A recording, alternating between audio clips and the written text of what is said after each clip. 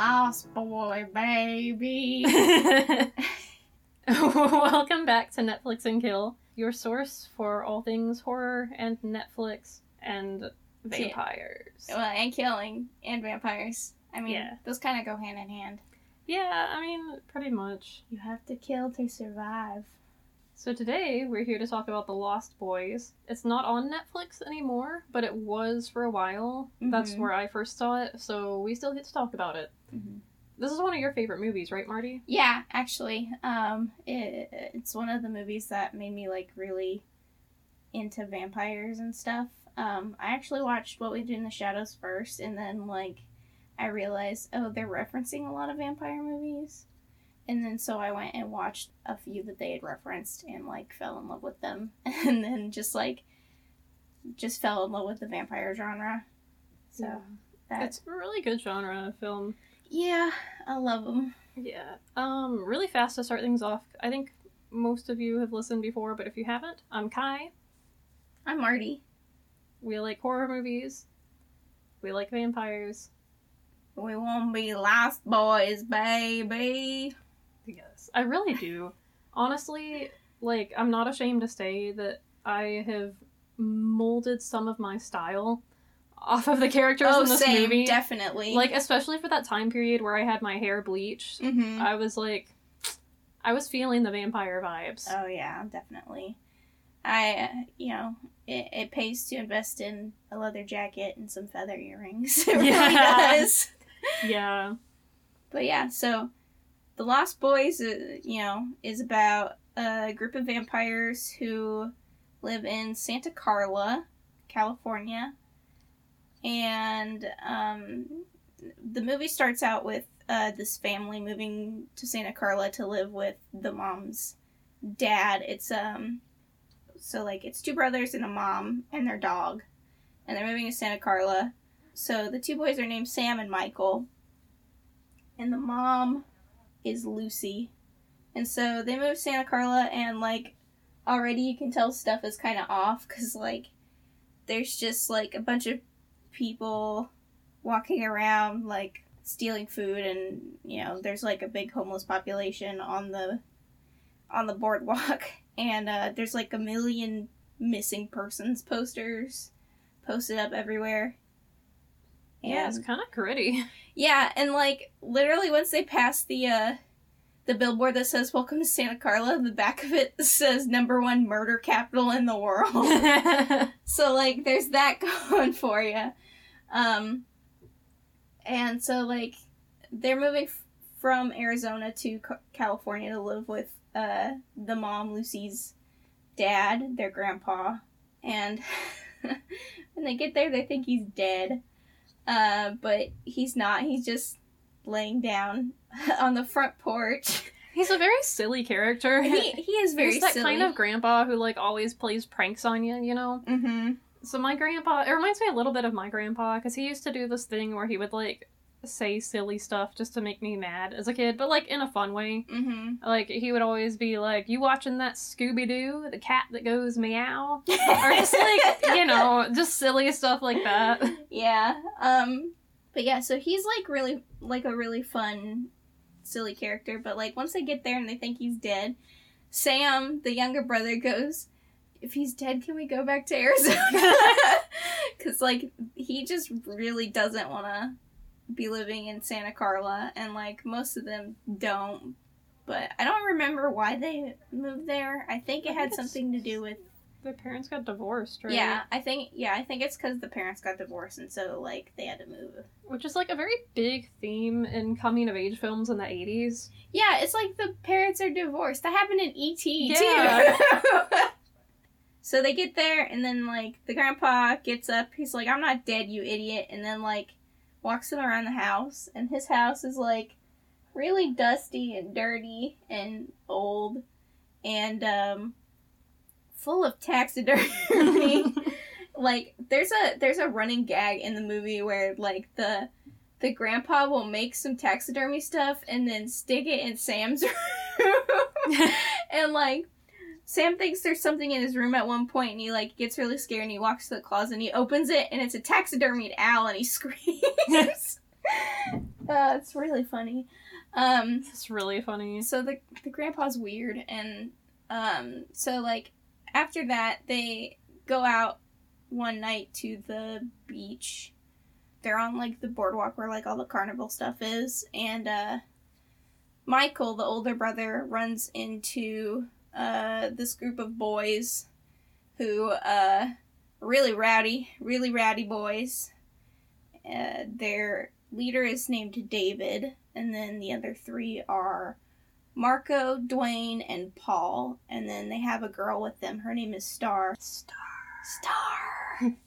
And Michael is like smitten by Star, and he's like talking to her like the whole night until like David intervenes and like grabs her and is like, Star, we have to go home now, Star, and like kind of just like antagonizing Michael into like racing them on their motorcycles. Meanwhile, Sam ends up at a comic book shop with these two weird boys that run it, and their names are Edgar and Alan Frog. I love it so much. I know, it's so funny. But like, so like these two boys are like extrememely serious to the point of hilarity, and they like ask him questions about like comic books and like, well, if you're a real comic book nerd, blah blah blah blah blah. Sam's like schooling them on like Superman comics and like where they should be placing the comics because like these aren't even in chronological order, blah blah blah. And they're all like, well, if you're a real comic fan, you should read these. And they're like trying to show him all these vampire comics. Mm-hmm. It's like, he's like, oh, that's lame. And it's like Die Bloodsucker or whatever, and it's like How to Survive a Vampire, whatever. And it's like, it looks like published comic books. So, like, I think they just picked up some and was like, these are the real rules for vampire hunting. And just went with it. They take everything so incredibly seriously. I know, that it's so really funny. So Sam's like, okay, you guys are fucking weird, but I'll take them. I mean, it's free comics. And so, when he gets home, he starts reading them. And then, like, starts noticing that some weird stuff is happening with his brother. But, like, so before that point, Michael is racing the Lost Boys, because it is the Lost Boys, those four boys, and they like end up on like it's like a bridge, and they like jump off the bridge, and like Michael's freaking out because he thinks they're like committing suicide or whatever, and then he looks down and they're all just like hanging down from the underside of the bridge and like screaming and waiting for the train to pass over them. Because, like, apparently that's something that they do. And so they're, like, chanting, Michael, Michael, like, to get him to, like, join them or whatever. And so he does. And then, like, after a minute, they all just, like, jump down into, like, the fog. And so, like, it's a weird sequence, but, like, when Michael jumps, he ends up, like, back at home in his bed. And then, while all of that is happening, their mom, Lucy, is, like, looking for a job. And she runs into, like, it's, like, either a video store or, like, What was, like, maybe a music store? Maybe. It was, like, either a music store or, like, a video store. I know they had, like, TVs on sale. So I don't know what that was. But, there's a guy running the store. His name is Max. And, like, he gives Lucy a job, and you can tell, like, they're kind of crushing on each other. So that's another plot point. Yeah, so then Michael's, like, just, the more time he spends with the Lost Boys, it's, like, the weirder and weirder stuff gets. Like, they, at some point, finally invite him back to their little cave, their little man cave. It's like a hotel that got buried underground, is what they say it is. It's cool looking, for sure. They have a big picture of Jim Morrison with the doors up, and I don't know why. I think maybe because he's secretly a vampire. Well, I believe it. Yeah, so then eventually they have Michael, drink the blood, or, you know. First they have Chinese food. Oh, and they do the whole worm. the whole worm thing that is, like, so iconic. They're like hand him some rice, and he starts eating the rice, and he goes, how you like your maggots? David's like, and then, like, Michael looks down, he goes, what? He goes, how do you like your maggots, Michael? And then, like, it, like, zooms in on it, and it's, like, maggots instead of rice, and he, like, throws the box, and David goes, what, you don't like rice? That's so funny. And he looks down at his rice again, and then he's like, how about some noodles? You want some noodles? He's like, all right. And then he takes the noodles. He's like, I didn't realize he liked eating worms. Which is, like, exactly what happens with What We Do in the Shadows. And they say directly What We Do in the Shadows, like, we stole that from the Lost Boys. Yeah. And so, like, funny. then he, like, throws the noodles down, too, and then they, like, bring out this, like, big, fancy bottle, and they, like, are, like, telling him, hey, you should drink some of this, and yada yada, and then, like, Star goes up and goes, don't drink it, it's blood. He goes, really? Because I don't think so. Basically, like, the whole, like, tricking him out thing, like, you know, now he doesn't believe anyone because of the whole tricky thing. And so he drinks some of the blood, and then he, like, and so, like, everyone's chanting, like, Michael! And Star's all upset. She's like, no, don't make him do this. And, yeah. But, you know, he chooses to, and he's kind of chill about it. And then we've got to talk about the song. We can maybe talk about that later. Cry, little sister. Well, I was thinking of the other song. Thou shalt not kill. Dude, that song is so 80s and weird. It's so weird. But it fits the tone of the movie. Because it's a kind of a movie with an odd tone, a little bit. Like, it's dark, for sure, but they definitely take joy in these little kind of silly moments. Yeah. So that's something I really dig about it. Yeah. But, yeah, so basically the rest of the movie is, like, younger brother is kind of upset that older brother is being turned into a vampire. Yeah. My own brother is shit-sucking vampire! Star is upset because she loves Michael, and she's like, no, I don't want him to be a vampire. He's too good for this. They find a kid that is part of the vampire troupe. His name is Laddie. He's, like, 9. And, like, there's one shot where you realize that he's, like, on a missing person's milk carton. Yeah, so basically they're, like, kind of just stealing little kids out of the town, too. Yeah. And then younger brother starts to suspect that the mom's boyfriend is the leader of the vampires. So there's a whole bunch of shenanigans with that. Yeah, it, like, looks like he's not, because, like, they invite him into the house, and then, so, like, they put garlic in his food, and, like, spray him with holy water, and, they, like, turn the lights off, and, like, he's supposed to glow if he's a vampire, and then the last thing is, like, when they turn the lights back on, they show a mirror in his face, but, like, you can see his reflection. And so it's really funny, because, like, they just ruined this mom's dinner date. But, like, you know, it turns out it's true, and, like, all of his, like, odd things that made him a vampire, like, went away because he was invited into the house, is how it's explained, Which is a nice twist. Yeah. It's kind of, yeah, but the whole thing is just kind of funny, and, you know, there's a big old fight against them in the house, and yeah, it's pretty cool. Yeah.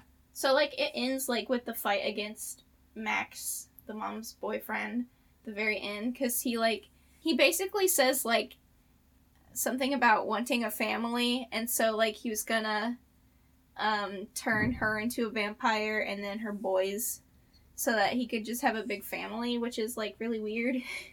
Yeah, and then, and Michael hasn't, like, fully become a vampire yet, because to fully turn, he has to make his first kill. Yeah, but they take him out to do that, and he, like, freaks out and leaves. Yeah, so he ends up That's my favorite part of the whole movie, though, because, like, they take him out, and, like, Run DMC and Aerosmith's Walk This Way is playing in the background while they're murdering people. It's, like, this big bonfire, and, like, there's this one specific shot that's my favorite, and it's, David, biting into a bald dude's head. It's really funny. Yeah. It's like a munch. But yeah, this whole movie just has a wonderful aesthetic. So I described it when we were picking movies to talk about tonight. I told Marty, like, I want to talk about The Lost Boys because it's a summer movie, and it's starting to get warm here and starting to feel like summer. Because like the whole aesthetic centers really around the boardwalk and this idea of like a boardwalk town, kind of grungy, but like also kind of fun. Very much in that way, I guess, that like it reflects the characters of the Lost Boys because they're, you know, these grungy teenagers who live in a cave and like just goof around most of the time and have fun, but then there's like this big dark side to them too. So I like the way that it's reflected in the town, and like, okay, there's all this bright cool stuff happening on the boardwalk, but there's also a darkness to the town. Yeah, it's really a fun twist on that because you don't normally see that kind of thing happen with movies about summertime or like you know, movies about being on the beach. You don't see a lot of like the grungy stuff that happens there because there is a lot of grungy stuff that happens on the beach. Well, especially in the 80s. Like I don't know about Santa Carla specifically, but well, it's a made up town. It was Santa Cruz, but they changed the name. Oh, okay. Yeah. But like just the 80s in general, there was I'm a little bit of a true crime junkie, like not hardcore, but I like to listen to true crime podcasts every now and then. And it is unbelievable how many serial killers there were in the 80s, and like how much just weird stuff and kids going missing. And it's funny because a lot of people act like the world has gotten more dangerous, but in actuality it's gotten less dangerous.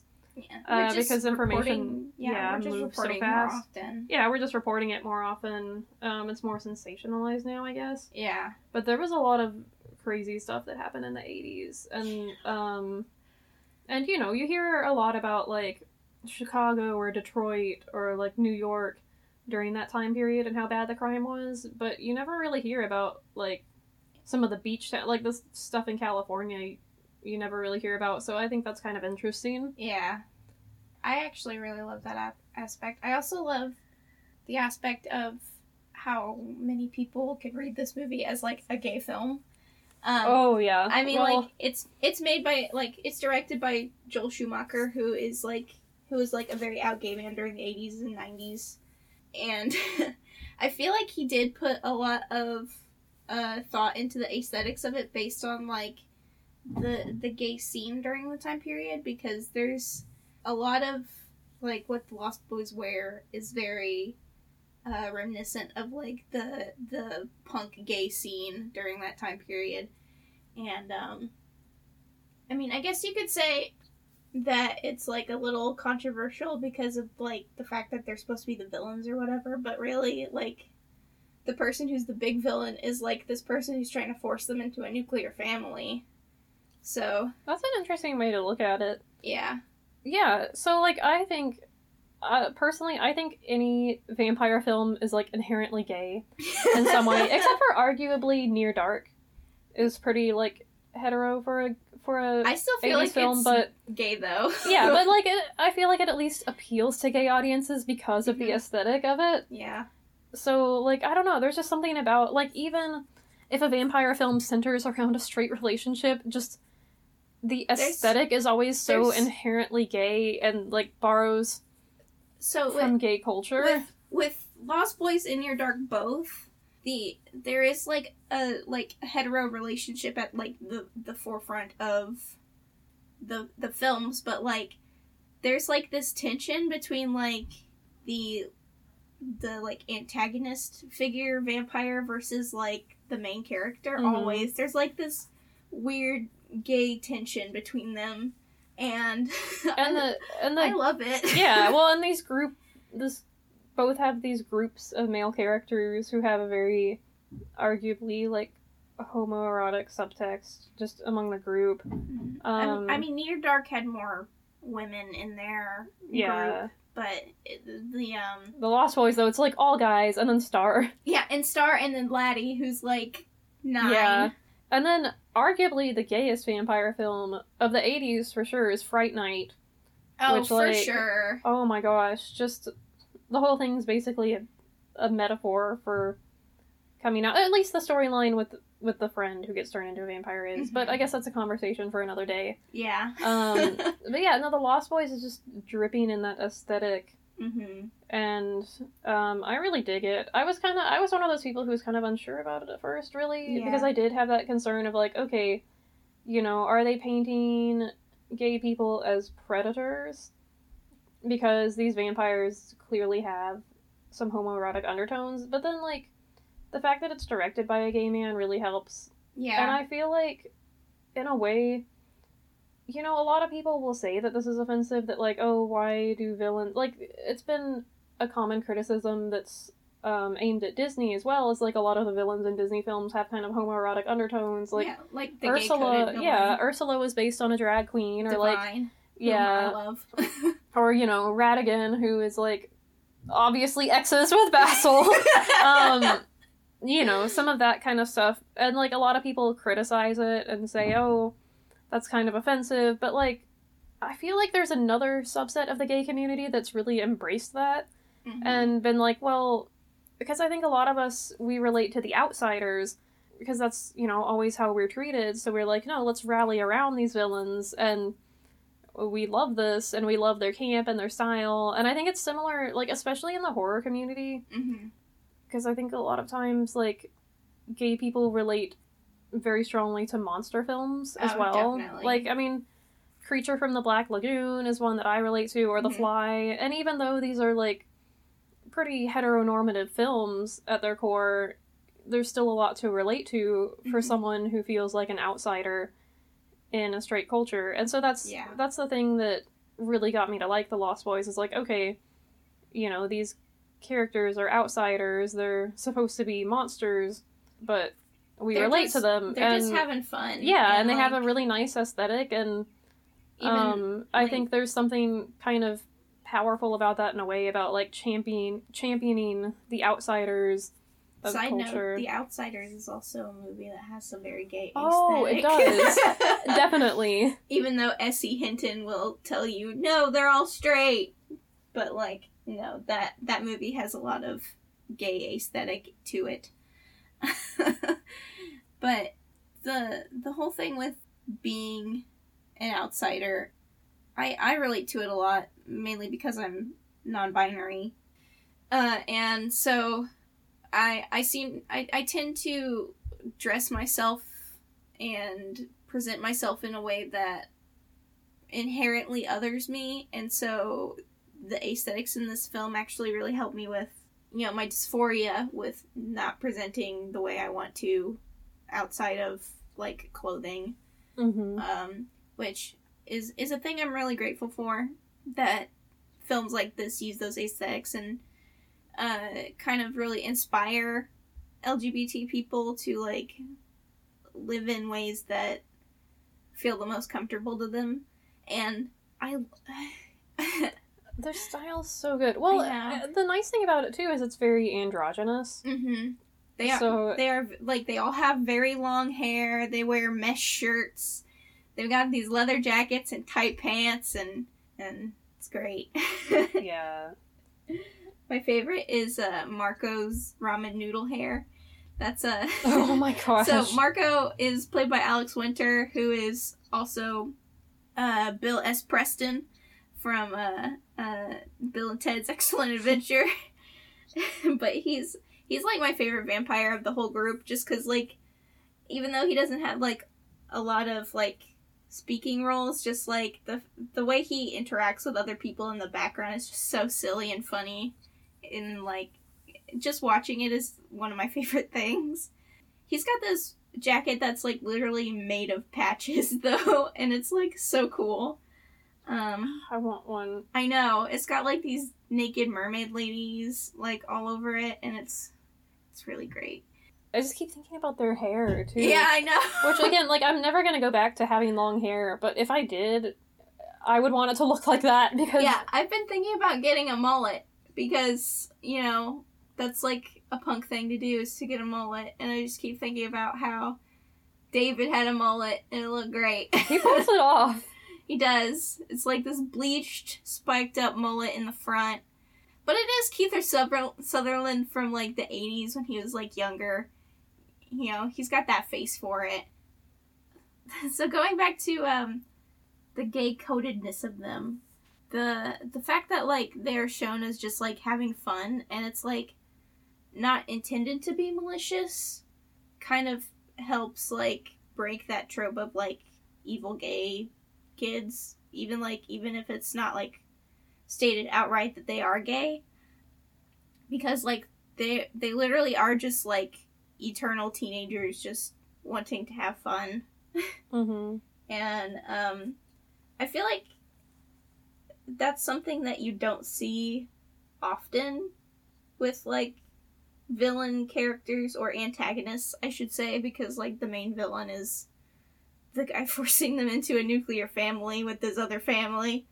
Well, like, also, in a lot of gay films, and I mean, I know this film isn't, like, explicitly gay, but in a lot of films that are gay or deal with LGBT themes, the characters are so sad all the time. Yeah. And it focuses so much on, like, the hardships of being gay and the more sad aspects of it. So I do like getting to see gay-coded characters just having fun and enjoying themselves. Like, even in some films where, like, it's not stated outright that a character is gay, if they're, like, gay-coded, sometimes they act really sad. Mm-hmm. Like... Well, like, Reanimator. Yeah. Although, okay, we love... He's more angry than anything. Yeah. But going back to, like, the creature from the Black Lagoon, he lashes out because he isn't accepted, and it's very sad to watch. Or, you know, Dracula, he broods in his castle and, like, only comes out when he feels like he has a chance to, like, bring someone to his side, you know? Or Fright Night, which that whole story arc with the friend who gets turned into a vampire is just really depressing, actually. Yeah. But, like, with the Lost Boys, it's like they aren't doing really anything except having fun and wanting people to, like, join their friend group, really. Is, like, what they're doing with, like, the whole, like, drink our blood and then kill someone and you'll be one of us. We have a new friend. Well, I think that there's something to be said, too, about, like, maybe the lack of positive role models for them. Because you have to remember, this was the 80s, and so, like, it was...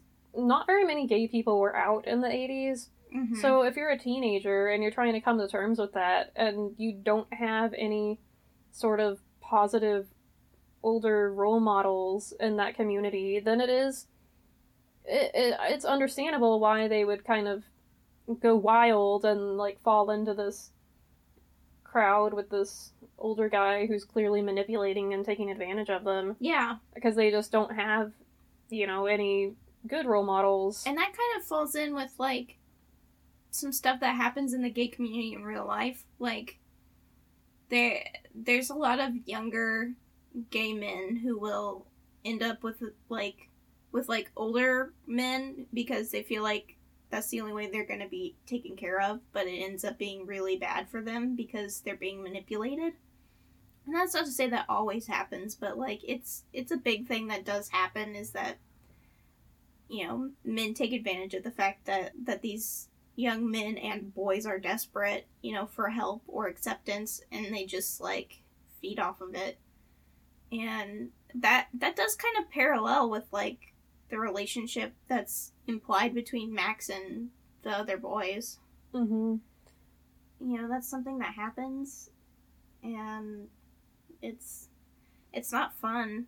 Yeah, well, I think, like, also now you're given a lot more options as a gay person. It's more accepted. But I think back then there was so much propaganda of, oh, gay people are predators, and especially with the AIDS crisis. Oh, yeah, definitely. And so, you know, you could look at it from the point of view of, like, okay, these kids are coming to terms with their sexuality, and they're told that they're monsters and predators, so, you know, that's what they become, because they're like, oh, well, that's what everyone's telling me I am, so I guess that's what I'm gonna be. I'm just gonna live recklessly because that's, you know... And that there's no alternatives for them. Versus, like, now, you know, there's a lot more alternatives, so... Mm-hmm. You know, you can be gay and accepted much more readily now than back then. And that's not always the case. I know a lot of people still aren't accepted, but, you know, if you look to the community, there's a lot more people who can and will support you, Mm-hmm. you know, even if it's not immediate family or friends. And that helps a lot, especially because, like, you know, we have the internet now, and it's really easy to, you know, find communities through the internet to talk to. And, of course, like, with everything, you have to be careful of it. But, you know, it's a lot easier to feel like yourself now. Mm-hmm. So, yeah. There's all that on the table. Yeah. Any opportunity to talk about gay shit, honestly, I'm there for. Yeah, for real. And, like, especially regarding horror movies, because there are so many horror movies with gay subtext, and there are. It's just really, really fun to look at them. And I think a lot of them, again, like I said, maybe you could look back and say that it's offensive or that it paints gay people in a negative light, but I think a lot of people in the LGBT community have embraced these films. Mm-hmm. I mean, think of Rocky Horror Picture Show. Yeah, I was just about to say, like, for the time period, it was very progressive, and, you know, nowadays there are people who, you know, say it's, you know, not exactly, like, the pinnacle of, like, representation, but, like, a lot of people keep coming back to that movie because it was, like, a big part of, like, the history of, you know, LGBT representation. Even though, like, the main character, like, the main, like, LGBT character in the whole film was, like, the antagonist, it was still, like, oh, hey, there's someone who cross-dresses and sings about it and is, like, kind of a really cool character. Yeah. And the film was so widely embraced by the LGBT community, and I think it gave them a place to meet each other and an outlet, and that's very important. Yeah. I love that movie. I do too. Sorry, I hope it gets put on Netflix so we get to talk about it. Yeah. Horror musicals too, man. Yeah, I love those. Okay, speaking of musicals though, can we go back to the music in this film? Because yes, please. It's so cheesy, but in, like, the best way. In that way that just makes this film drip with 80s aesthetic. Cry, little sister! And they repeat that song about 3 times, right? Yeah, it plays at the very beginning during the opening credits. It plays again, I think, during the, like, weird sex scene between Michael and Star. And then I think it plays again at the end sometime. Yeah, I think that's right. It's just... oh my gosh. So funny. Oh my gosh. And, you know, the movie is just very funny and has, like, a great overall, like, weird conglomerate tone of, like, a bunch of things. And, like, so, like, you have, like, the younger brother, Sam, and, like, his friends, Edgar and Alan, and they're, like, trying to solve the vampire problem by, like, just, like, walking right into their den and stabbing them. They, like, actually kill Marco that way. They, like, walk in and stab him, and then he, like, falls down. And, like, so this isn't something that's picked up very often, but when they stab him, Marco's blood has glitter in it. Oh my gosh. So you're saying that the Lost Boys invented the sparkly vampire before Twilight did? They did. It's true. I mean, they die in the sunlight, but, like, their blood had glitter in it. And so they do that. They, like, infiltrate the mom's date and, like, make him eat garlic and like, you know, spray him in the face with holy water and a bunch of other stuff. And then there's just this... Yeah, you have all these, like, wacky shenanigans going on between the grandpa, kids. Oh, okay. The funniest thing is the very end when the grandpa comes in. He basically just, like, drives his, like, tractor or something into the house, and, like, he slams on the brakes and it, like, throws, like, this big giant stake into Max because it turns out he's, like, the main vampire and it kills him. But, like, the grandpa drives the tractor, or whatever it is, through the house, stabs Max with it, and, like, throws him into the fireplace, and then the grandpa gets out, walks over to the fridge, grabs a beer, he goes, those damn vampires! Yeah. And that's how the movie Yeah. ends! It's so great. Oh my I mean, God. it's so fitting that this movie ends on a punchline, because, like, it just wouldn't be the same. It wouldn't be. So didn't you say at one point there was a different ending where it was revealed the grandpa was a vampire? Oh, yeah, I think originally in the script that it was, like, the vampire clan had, like, at least it wasn't, like, the grandpa wasn't a part of it, but, like, he was a vampire, and so, like, all his dates he was gonna go out and, like, suck people's blood and stuff. I think they cut that just because, like, they didn't need it. Mm-hmm. And honestly, I kind of like that the grandpa is more like a vampire hunter. I kind of like that too. I just think it's really funny. Mm-hmm. It's cute. And, and then the Frog Brothers. Oh, gosh.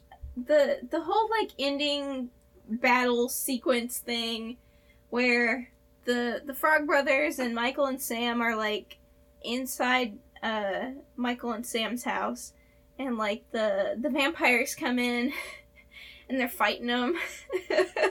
There's so many puns about it. Like, they throw Paul into a bathtub full of holy water and garlic, and he just melts.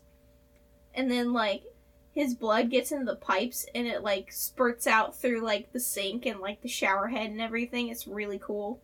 But, like, they kill the other vampire. His name is Dwayne.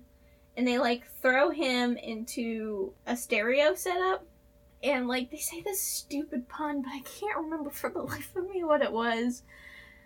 Oh, they just say, death by stereo. And, like, they just electrocute him to death, and then he explodes.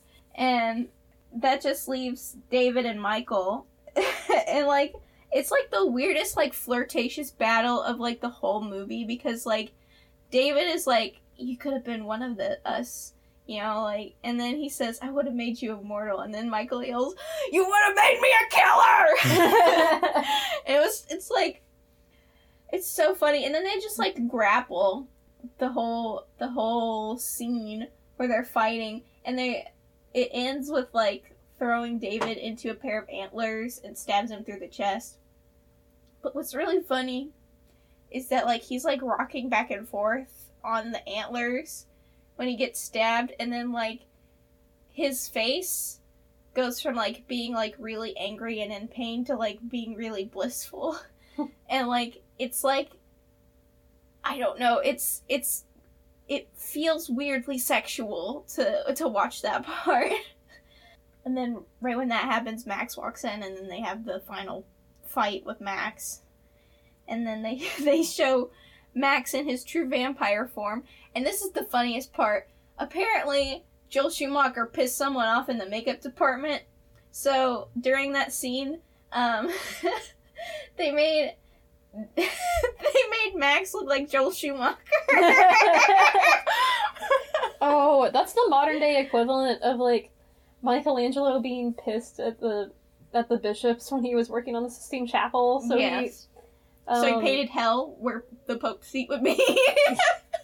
But, like, he thought it was funny as hell, and so he kept it. Like, see, I love that. He has a sense of humor.